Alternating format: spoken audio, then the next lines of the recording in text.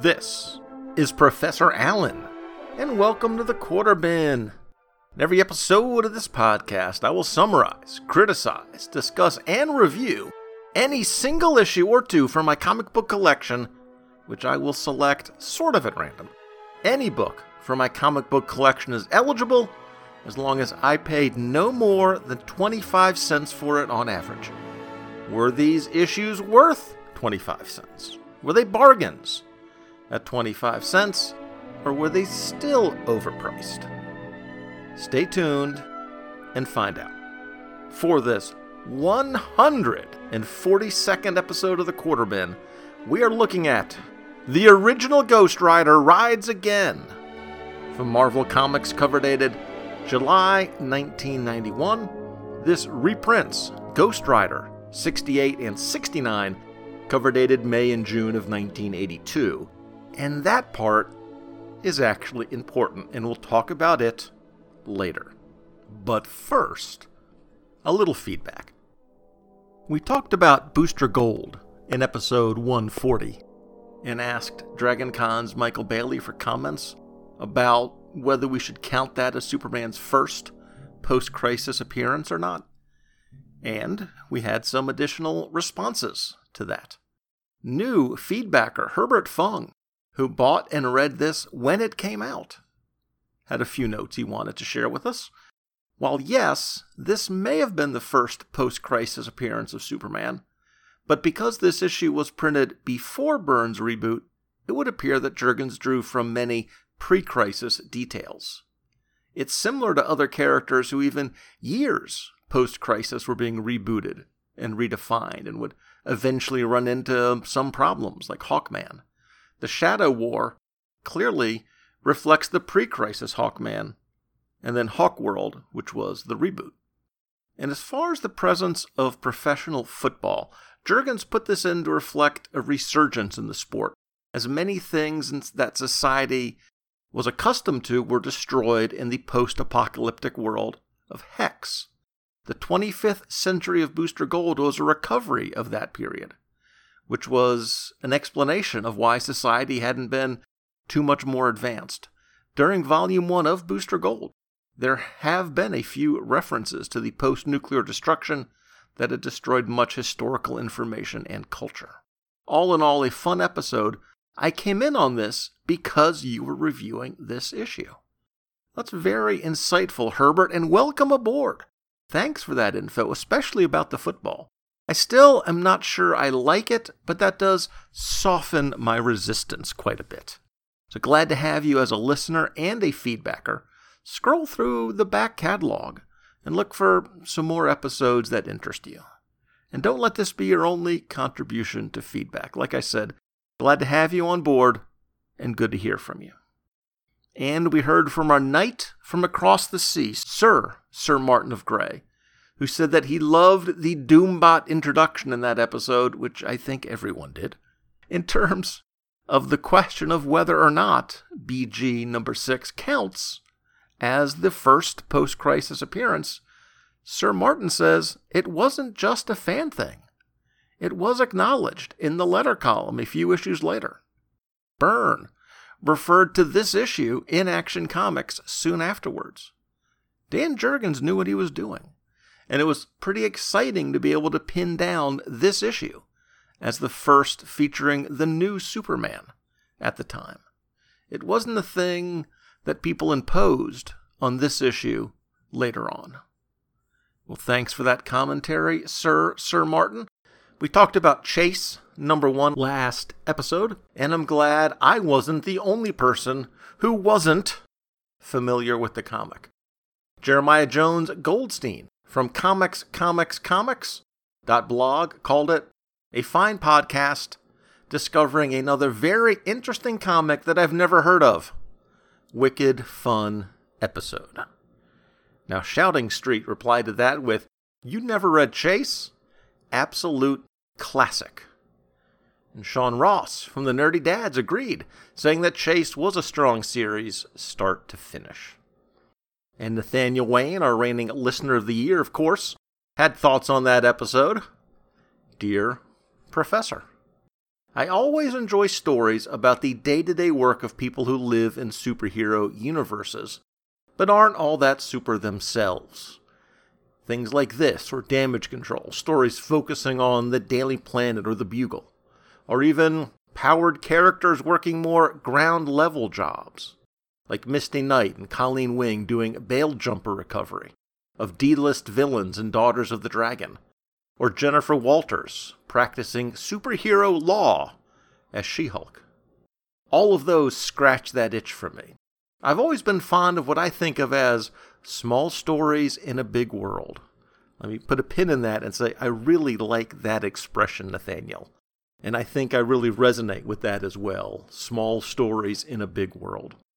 He continues, there's just something fun about finding out how the rest of the world deals with these people. And if you couldn't have guessed, I prefer a light tone on these sorts of stories, because sometimes they become how much it actually sucks to live here, nihilistic nonsense. And I'll pass on that because I'm not 19 anymore.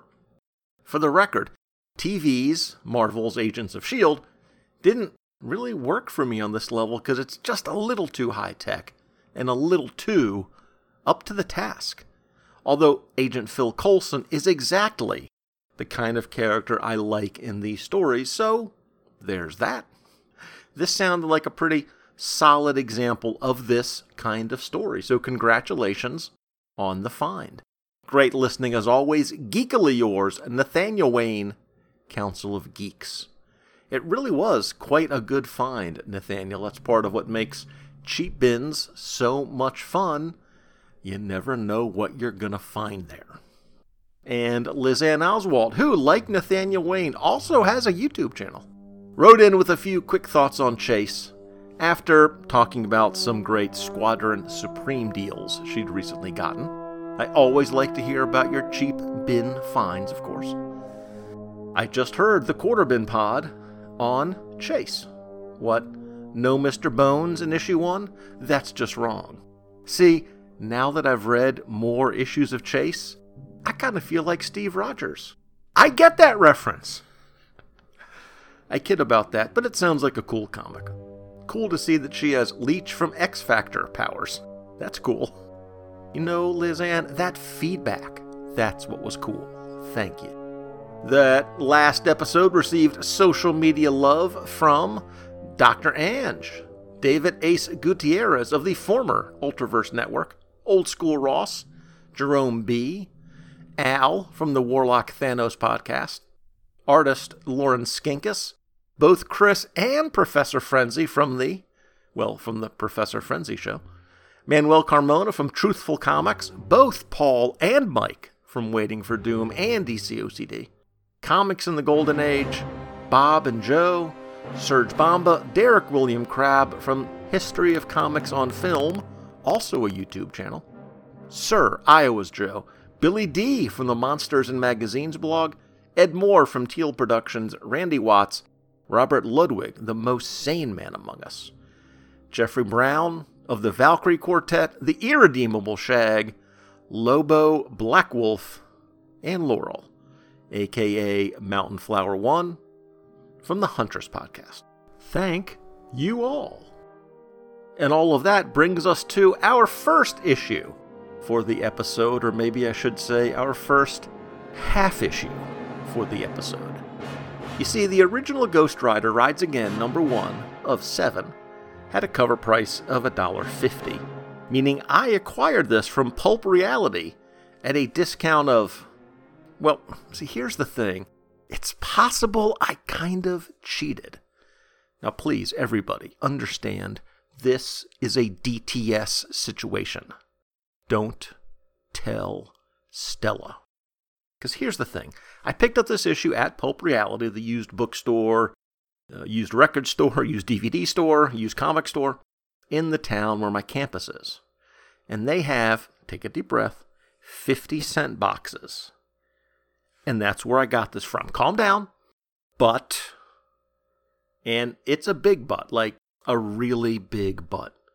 It reprints 2 issues. So if you count this as not the original Ghost Rider Rides Again #1, which is a mouthful, but instead think of it as the 2 issues it reprints, Ghost Rider 68 and 69, 2 issues for 50 cents equals a quarter piece, and since we're covering both in this episode, it counts. Boom! So I'm counting it as 66% off the original $1.50 cover price for the 50 cents that I paid for the 2 issues that we're covering. I think I need to keep emphasizing that point. I spent 50 cents for 2 issues. I bought them as one, let's think of it as one bundle, if you will. One reprinted, stapled together, single-priced bundle, but still, we're counting them as 2 issues and treating them as such. Now we start with the cover of Ghost Rider 68, which is also the cover of the reprinted version in the original Ghost Rider Rides Again, #1, by Bob Budiansky and Joe Rubinstein. On this cover, we see Ghost Rider writhing, barely able to stand, and a large red demonic being is behind him, reaching out to him from the flame. 2 text boxes on the cover tell us what to expect inside, featuring a startling, all-new retelling of the origin of the Ghost Rider, the terrible curse of Jonathan Blaze. I can only say that this cover worked for me. Despite saying part 1 of 7 in the corner, that sort of thing might dissuade me at times, but it did not in this case. The promise of an origin intrigued me.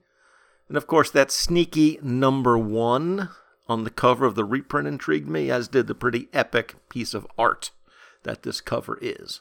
I walked into that store with no idea that this comic existed, and walked out of the store gladly having purchased it. By definition, that is a successful cover. In the interest of full disclosure, I used the Marvel Wikia as the jumping off point for the synopsis that I prepared for this episode, which, I don't know if I mentioned this, contains 2 issues. So the story in issue 68, The Curse of Jonathan Blaze, was written by Roger Stern, with art by the cover artists, Bob Budiansky and Joe Rubinstein. We start in a church where the rains of spring have come. They are torrential driving rains, pounding down upon this little church, loosening its shingles and rattling its windows. The only man present is walking down the aisle with a candle, dressed in priestly vestments. And then Johnny Blaze throws open the doors and approaches the man who's near the front of the church, near the altar. "Sorry, Father, I didn't mean to startle you. My name is Johnny Blaze, and I guess you could say I'm looking for sanctuary." Johnny comments on how nice the church is furnished, saying that the parishioners must really be well off. The priest dismisses that, saying the riches of earth pale before those of the spirit. Johnny decides he needs to make a confession. The priest sets him down inside the confessional, and Johnny tells him the story of his life. The priest patiently listens and hears all of the gory details, and he doesn't flinch. Johnny explains how his father used to work at the Crash Simpson Daredevil show, having never known his mother, but he defied death once too often and left me an orphan. He moved in with the Sampsons. I may have said Simpsons before. I think it's Sampsons. Sampson's wife Mona and his daughter Roxanne. Eventually, Johnny gathered up the courage to try rioting himself, but in a terrible twist of fate, the mother, Mona Sampson, is injured when Johnny has an accident. And on her deathbed, she makes Johnny promise to never ride in the show, telling him the cycle game's no good. After Mona's death, he went off in all sorts of weird directions, including taking an interest in the occult. 90% of that stuff I read was pure bull, and the rest was disgusting. But through it all, though he worked on the cycle crew, he kept that promise to Mona and never rode. But Crash and Rocky both really needled him, questioned his courage, called him Yeller. And so he started to ride again, first in private, and then as part of the show. But just as they book their biggest show ever, Crash reveals that the lab tests were bad news, and that the cancer has probably cut his life expectancy to maybe a month. And that night, Johnny, to the shock and dismay on the other side of the confessional screen, Johnny called forth the Prince of Darkness and asked for one request in exchange for his eternal soul. I only ask that Crash Samson be spared from the disease which is killing him. And since deals with the devil always work out exactly as the human expects, Crash survives the disease, lives a happy life, and everything goes great for Johnny from that night forward. Or not. The devil, of course, does keep his end of the deal, because he usually does.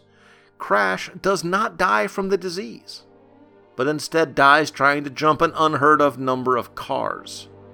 And that night, the devil came to claim his reward, Johnny's soul.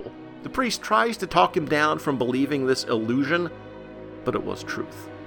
As a result of that night, Johnny was bonded to a demon and became the spirit of vengeance, the Ghost Rider, complete with the mystic flame of hellfire and the ability to create a fiery motorcycle out of the stuff. As Johnny concludes his confession, he tells the story of how he came to be at that church that night, which was by finding a dying man in a ditch whose clothes had been stolen from him and he was left for dead. His priestly clothing had been removed from him. Before he died, he told me how his murderer had waylaid him and stolen his clothing. That last part puzzled me until I saw all the gold in this place. Quite a haul, isn't it? A fiery hand ghosts through the partition, and the faux priest runs out, toppling the altar on the Ghost Rider. The irony does not pass him by. The Ghost Rider upholding an artifact of the holy. The false priest runs out of the church and steals Johnny's cycle. Johnny crafts a new cycle of hellfire and chases the priest across the countryside and finally forces him off the bike. The man falls down on the railroad tracks, but instead of letting the train run him over, Ghost Rider sears his soul with hellfire. Death is too good for the likes of you. At dawn, the police arrive and find the man in a state of petrified catatonia. Johnny Blaze answers a few questions from the police, but they let him go. He turns and walks away. The end. Now, since this next story, the next issue, doesn't lead directly from this one, I'm going to talk about this one here, 68, and then talk about the next one later. Just a few things to comment about on this one. First, this is really good. I liked the framing story of the origin, and a confession is a natural way to have one character give a bunch of exposition, similar to talking to a psychiatrist or something like that. So it gives him a sort of natural chance to tell his origin. That part of the story really worked. And then you throw in the church setting, the irony of Ghost Rider being there looking for solace. That adds an interesting beat as well. And then when it's revealed that Johnny has known all along that this man isn't a man of the cloth, but is instead a thief and murderer, his being there makes even more sense. Because this man needs some vengeance to come his way. And Johnny doesn't even give him the mercy of a fast and bloody death. No. He gives him a case of the living hellfire. It's a rough sense of justice, but I can't say that it wasn't deserved. And we even get a coda where the police have discovered the priest's body, and therefore they know that this man is a murderer, etc. It's a closed case as far as they're concerned. And Johnny just moseys off to the next town, we suppose. In terms of the origin, I understand that there are a few retcons here, while also remaining faithful to the basic story elements of the original Marvel Spotlight #5 issue. The basics of the plot are unchanged.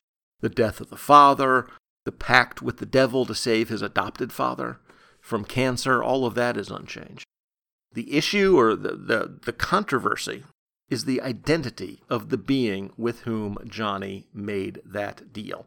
In the original, it seems to me pretty clear that that entity was intended to be the biblical devil, at least the medieval Catholic imagining of that being. The character that in Marvel Comics is the father of Damon Hellstrom, the son of Satan. Selling your soul to the devil, quote unquote, that's an expression, that's like a common lingo. And it's been part of literary imagination for a long, long time. So that's clearly the imagery, the reference that was being tapped into here. Now, I read an analysis of this issue that says that this retcons Satan into being the demon Mephisto, posing as Satan. Now, when I read this issue, I didn't see that unless it was in the character design of that devil character, who is designed to be more like the character of Mephisto.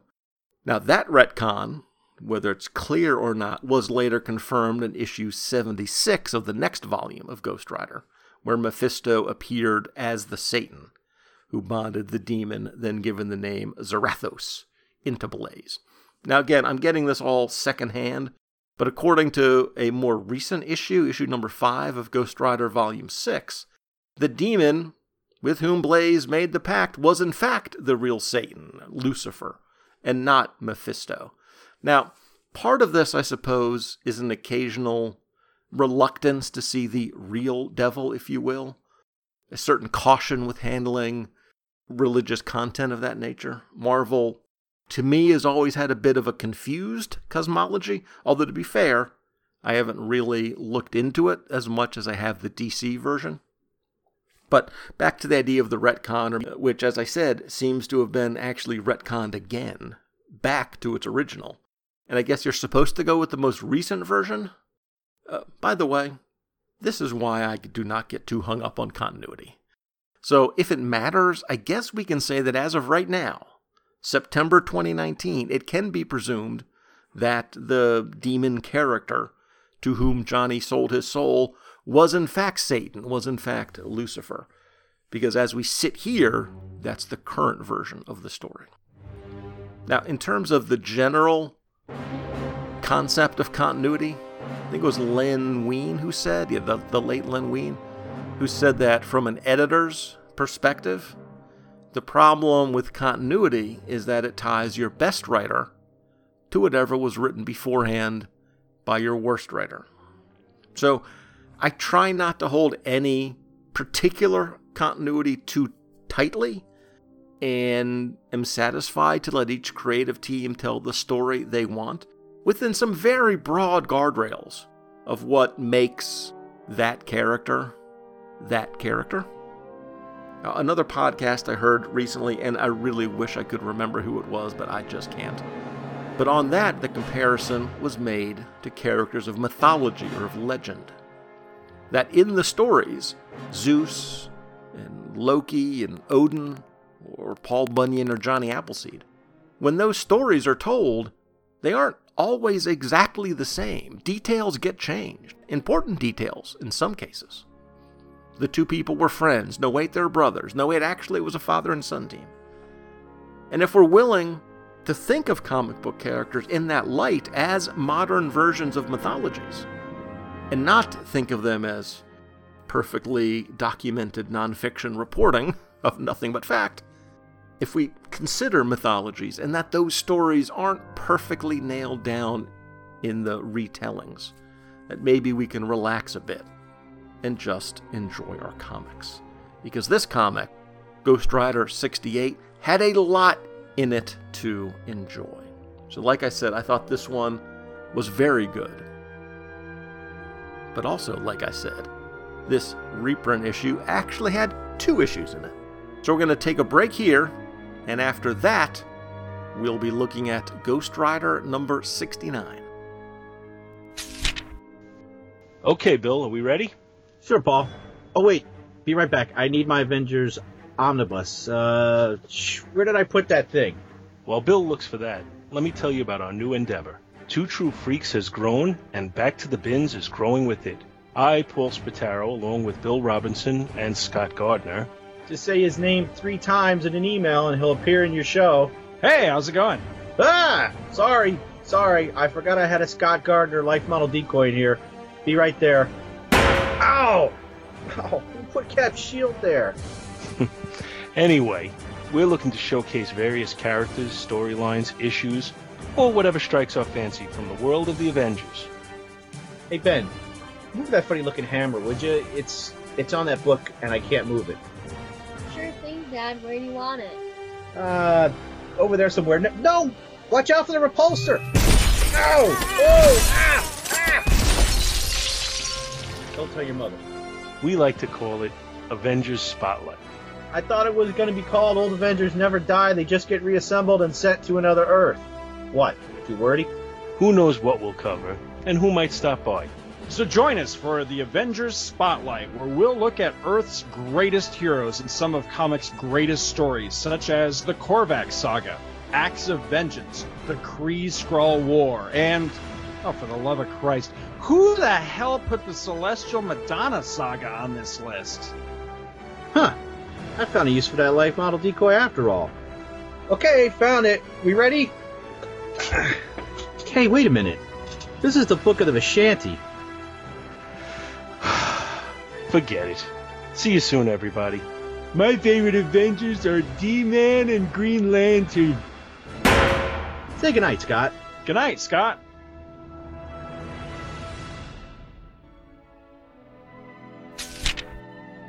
And we're back. The cover of Ghost Rider 69, which is included in this reprint, is by Bob Budiansky and Dave Simons, and it shows the rider on the flaming motorcycle jumping over some cars, but jumping back at him is a big old truck. This is it. The Brimstone Biker takes on a runaway Earth Mover. Day of the Demon, Night of Disaster. I know they're trying to pump up the action here. There are a lot of exclamation points, but this is a bit too US 1 for me, maybe mixed with the Marvel Comics team, Team America. After the epic story of last issue, this one does not fill me with confidence that we're going to be seeing quite as epic a tale here as the one we just discussed. The story in issue 69, Personal Demons, was written by Roger Stern with art by the cover team of Budiansky and Simons. We start with an old man pasting up signs for the coming Quentin Carnival. This is the owner, Mr. Quentin. But a maniacally laughing Ghost Rider bursts right through that fence. Covering 12 miles in mere seconds, the Ghost Rider races down the highway and is noticed by a motorcycle cop, Officer Convey. He gives chase, but is unable to catch him, and ends up riding right through the blazing bike like it was nothing. "Now, mortal fool," he says from atop a nearby hill, "perhaps you should have learned your lesson." He tells Convey that he envies him, in a way. "When you tell your friends of this night, they will be mighty impressed, those who believe you." He laughs, shoots out flame to make himself another bike, and heads into where the carnival is being set up. Turning back into his human guise, Johnny notices that this is getting harder, forcing the demons back inside of him, making that transformation back. Johnny suits up for his next stunt and races his cycle through a gauntlet of dangerous obstacles. The other carnival folk wonder what a former champion biker like him, they say cyclist, but I'm going to change it to biker, is doing traveling with a small-time carnival. But they're glad that they have him. 3 people in the audience we focus on: Bert, Shirley, and Harry. They comment about Blaze's performance. Harry, a beer-swilling thug, says that if Blaze was really talented, then he wouldn't have had his title stolen by Flag Fargo. This is a reference to a storyline from about 25 issues before. "If you ask me," he says between chugs, "Blaze is just so much hot air." After the show, Harry wants to go to the bar, but Shirley wants to stay behind to get Johnny's autograph. Now, Shirley is technically Harry's girlfriend. Harry, again, is the drunken lout. But she's also secretly having an affair with Bert. Now, Shirley meets Johnny and flirts with him because a woman can never have too many men interested in her. Anyway, Johnny fails to take notice of her. Early the next morning, Harry returns to the carnival. It's hard to tell if he's drunk still or drunk again. Anyway, he blames Johnny for Shirley's failure to return home last night. And he takes a swing at Johnny, but Johnny gets him on the ground. "Get off of me, or you'll all get what's coming to Blaze." But the owner of the circus, the old man Ralph Quentin, shows up and drives Harry off by way of exercising his Second Amendment rights to keep and bear arms. Getting us to the scene on the cover, drunken Harry steals a nearby earth mover, and after learning that he was out of ammo and his gun was empty, he takes the big machine and blows into the carnival tents with 2 wonks and a key rash. People scatter in all directions, and Johnny hops on his cycle. The drunken lout manages to position the blade just right to get lucky and run Johnny down. And his body falls between the earth mover's blades. Only one way to save myself now. I don't want to do it, but I must live! As Ghost Rider, he and Harry square off. So it's a pretty dramatic comic book boss battle. Supernatural being, the powers of hellfire, versus a drunk behind the wheel of a piece of slow-moving construction equipment. So it seems like a fair fight. Ghost Rider and Drunken Harry battle inside the Earth Mover, which allows a pursuit vehicle to approach. It's Shirley and Bert, and because she's not using her seatbelt in the convertible, she flies out of the car when it runs into a big rock. Let that be a lesson, lovely listeners. Ghost Rider is able to defeat the drunken lout inside the cab and tosses Harry out, but he manages to hold on to the side of the truck, the outside, and he sees dead ahead. "Bert! Shirley!" Bert runs away, assuming Harry has discovered their affair and is planning to run him down. Because, if you think about it, that is exactly what drunken Harry would do. Now, despite the drunken part, he does make it back into the cab, but Ghost Rider threatens to run over Shirley himself as a further way of punishing the drunken lout. Instead, he slams on the brakes and the machine stops just in front of her. The sudden jolt sends Harry tumbling once more from the high cab. Gripping him by both arms, Ghost Rider infuses Harry with hellfire, scarring him right down to his very soul. In that horrific moment, Harry Donovan looks into the blackest depths of his soul, and he cannot stand what he sees. Whatever happens, wherever he goes from this day forward, Harry Donovan will live with the scars of this night. But Johnny Blaze will not know that. He may never know that the Ghost Rider has, this night, destroyed another demon, a more personal demon. Harry's demon. The end. Okay, so the written prose on that last page, a lot of which I just recounted for you, that helps. It helps a lot. Yes, it's a bit over the top, a bit melodramatic, sure. But without that, this issue is nothing but Killdozer 2, Johnny Blaze Strikes Back. Because at its core, as I said during the synopsis, this is a demon-empowered being of hellfire versus a drunk construction worker. It's reminiscent of some of the early 1970s issues from DC. I'm thinking of Action Comics, maybe, that I've read, where Superman goes up against some fifth-rate Mort. Or maybe it's the Flash versus the Turtle. But at least the Turtle, or Black Rock, or anyone else I can think of, at least they have powers of some kind, at least temporarily. Totally sober, this guy would be no match for Johnny Blaze. Johnny's much younger. He's a professional motorcycle racer. He has balance. He's in good shape. I'd take him in a fight any day. Then you add drunken before the other guy, and supernatural powers to him. It's not a fair fight. So in terms of story, this is just not good. It's borderline laughable. If this doesn't show up on clickbait lists of, "You'll never believe who the villain was in this issue," it's only because Ghost Rider doesn't have high enough of a profile to be worthy of clickbait. Sorry, Nicolas Cage. I'm a big fan. Truly, I am. But of course, story is different from script, the delivery of that story. And that makes the difference here. That lifts these 22 pages up. The bits at the circus. The folk wondering why Johnny is even working there. Johnny's battle with the demon inside of him. The characterization of the three circus fans. The secret affair, the jealous drunk. And then that almost overwrought prose ending. Let's just put it this way. Roger Stern did the best that he could with this particular story idea. The problem is, the story idea is so limiting that there's a ceiling for just how good you can do with this story, even when you do the best you can do. In other words, you can play the cards you're dealt very well and still lose the hand, much less the entire poker match. Also, now this applies to both issues. The flaming skull effect is pretty good. It's effectively creepy and eerie, especially when Ghost Rider is kind of happy or at least kind of smiling.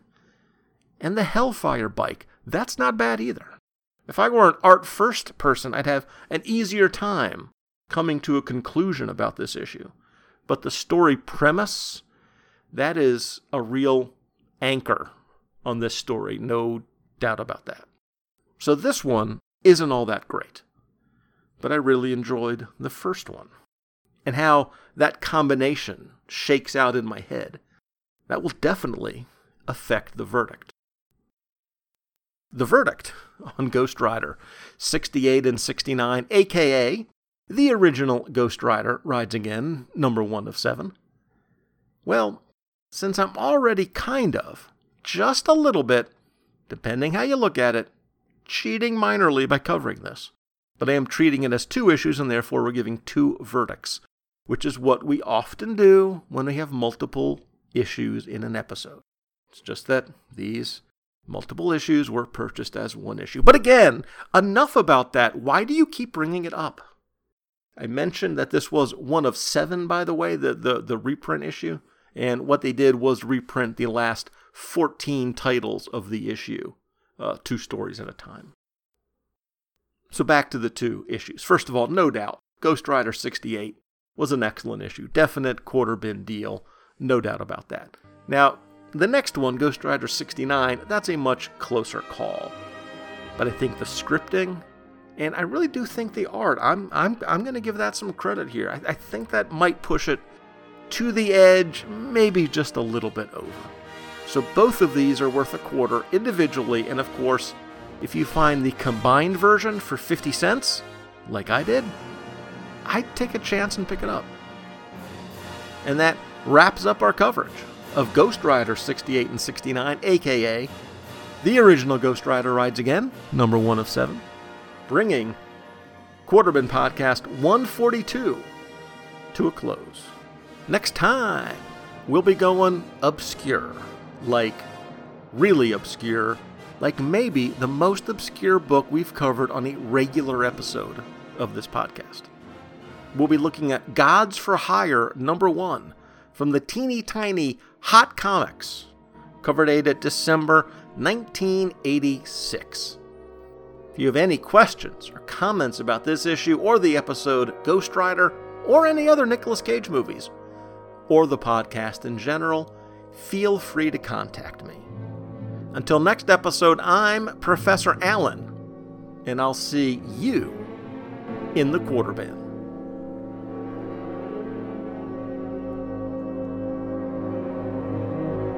The Quarter Bin Podcast is part of the Relatively Geeky family of podcasts. Show notes and links are available at relativelygeekypodcast.blogspot.com, where the podcasts Uncovering the Bronze Age and Shortbox Showcase also make their home. Links to Facebook and Twitter are there as well. Feedback for the show is welcome at relativelygeeky@gmail.com. And if you like what we've got going here, please leave a review and a rating in iTunes. It'll help more people discover the show. Thanks again for listening.